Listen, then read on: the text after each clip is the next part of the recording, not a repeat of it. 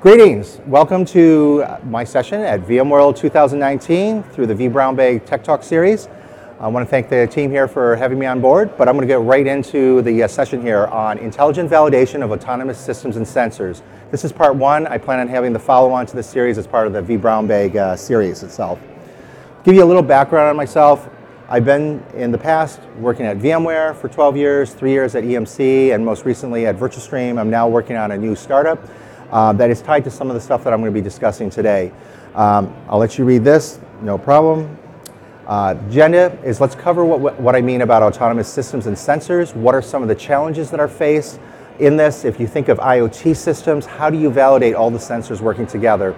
I have a challenge from the automotive industry related to this topic area with some examples of what's happening today versus what will happen tomorrow once you start adding some of the new emerging technologies around deep learning, computer vision, and also big data.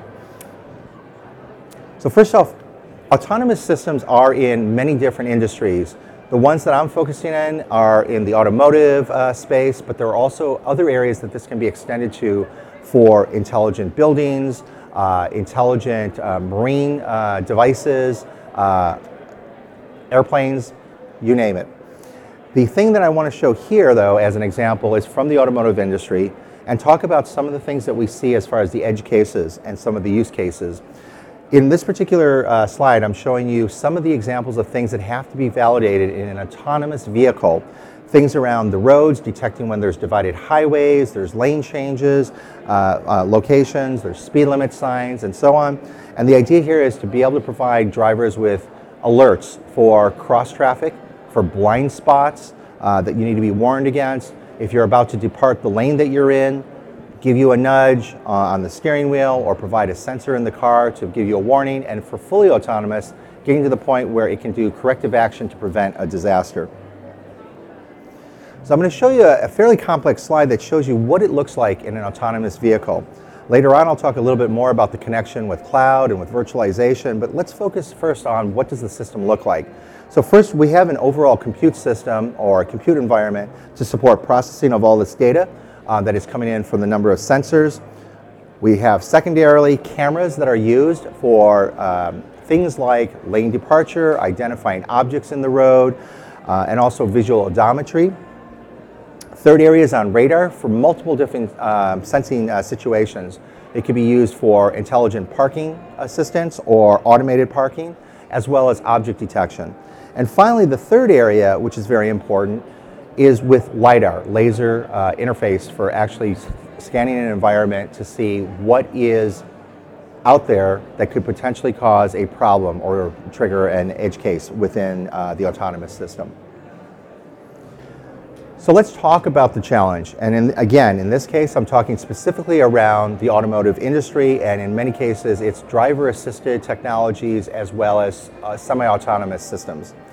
When we look at a level 1 system, we call this basically assisted driving. This is where the driver still drives the car, they still make a lot of the decisions in there. Things that might be available at this level include cruise control, adaptive cruise control. If there's cars in front of you, there may be a back off to slow down to make sure you're not going to have a collision and so on. The second level is where we start getting into the automation, where we start driving to semi-autonomous and fully autonomous vehicles. This is what's considered partial automation or feed off. The car can handle the brakes, the gas, and so on, but you may still need to be able to manage the steering of the vehicle. When we get to conditional automation, this is considered hands-off. Things like driver monitoring, things like automatic emergency braking, and some of the other things that I described at the lower levels.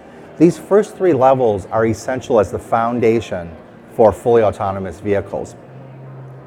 When we get to level 4, this is where we get to high automation. We call this eyes off, meaning yes, you could sleep in your car while the car is driving, but there may be some need initially for some awareness to awake the driver or let the driver know that they need to take some sort of action. But in this case, it's less and less driver action. Pretty much you see here, hands off, feet off, eyes off.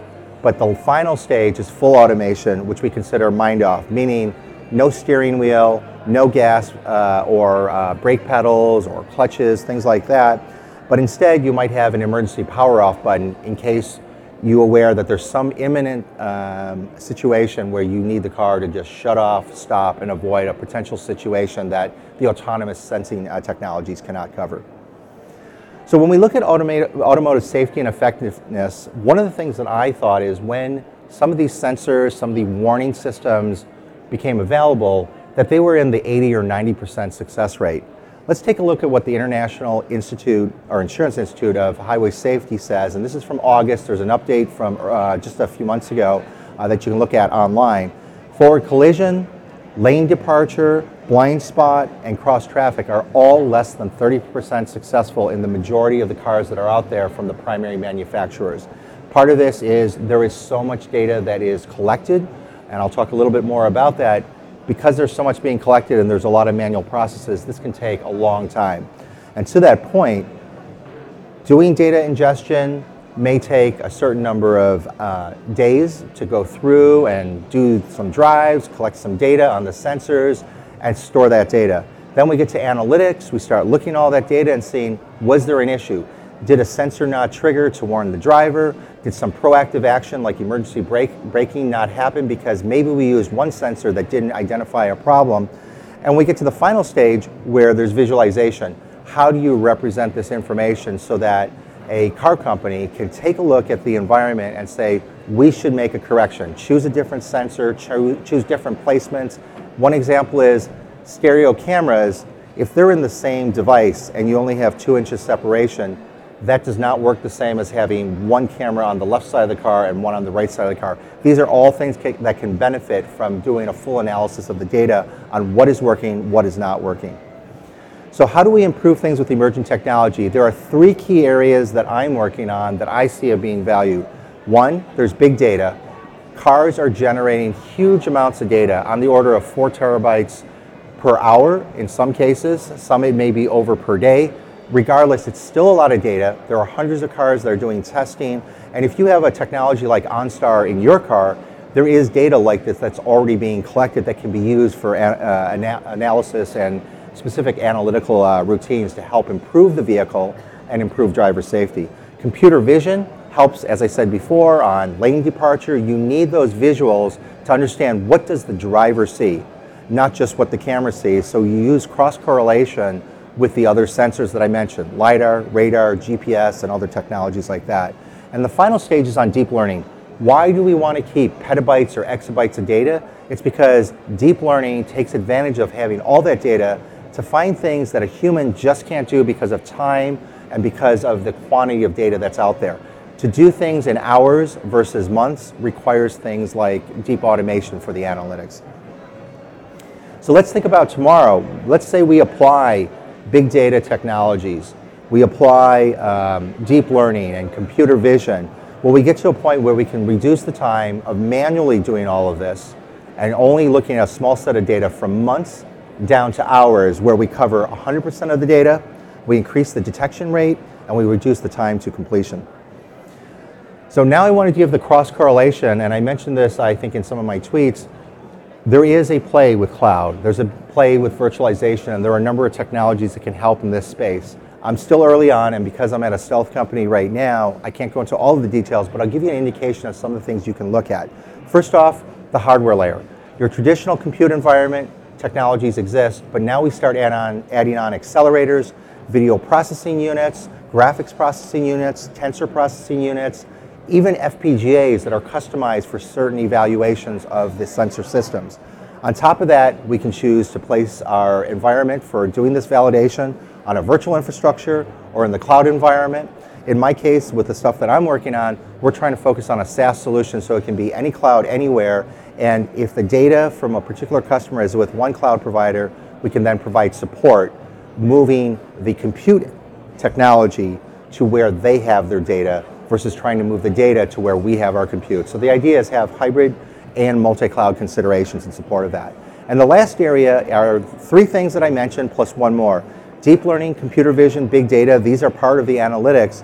But what I see going forward in IoT or systems and sensors that are used for safety in many different industries, secure ledger is one of the technologies that can help make sure that you have a chain of control and evidence of every person or every technology that has touched this to make sure the data you get at the final end to store for the analytics is not corrupted, it's not tainted, it's not having some false information injected into that space. Because one of the things that is very important is regulatory compliance. And there are more things that are happening, not just in the US, but around the world in different countries that are focused on this. And you have to think about traditional car companies versus the companies that are focused specifically on full automation. Lucid is one car company. Tesla, everyone is pretty much aware of. There's a few others. There's a few trucking companies as well. I think this can be extended, the technologies in this space on using these technologies to support analytics around the validation can apply to aerospace, to marine, to energy, and a number of other industries that use these types of sensors. I think of this as an IoT problem, whether or not the industry calls it an IoT problem, especially with 5G. 5G is going to become a very essential part of having these smart systems, smart cities, smart transportation technologies working together. So in the tail end here, I wanted to cover two key things. One, lessons learned.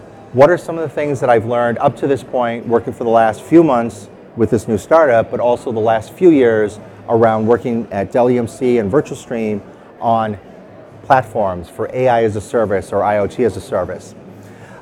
First, data storage. Do you choose big data or traditional? Second, data privacy concerns. Think about looking at visuals of cars that a camera might catch on the road. Well, if you capture a license plate and you can tell what the car is and you know what the location is, you can be in violation of GDPR and other types of regulations.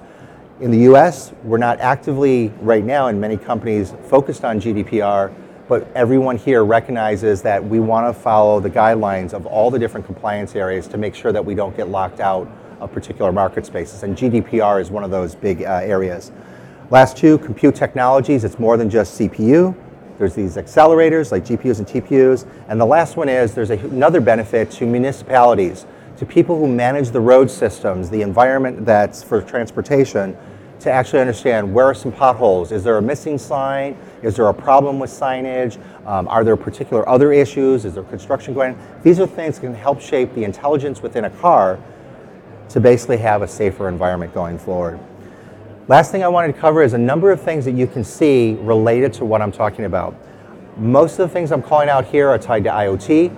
The technologies that are being covered with Pulse IoT and some of the supporting areas are definitely applicable to what I'm doing in my space. But there was an announcement, I believe it was on Monday or Tuesday in the keynote, on the Horizon 5G environment. That really is key to what we're trying to do as we go forward in many of the companies that are trying to do IoT or doing things where there is a lot of data being collected real time that has to be processed either at the edge or uploaded at the core. So I want to thank everyone here for joining, and for those that are out on the boards who are watching online. This again is part one of a multi-part series. Watch on the V Brown Bag site for more information. And again, thank you to VMworld and also to the V Brown Bag and Tech Talks team for pulling off another great conference. Thank you guys.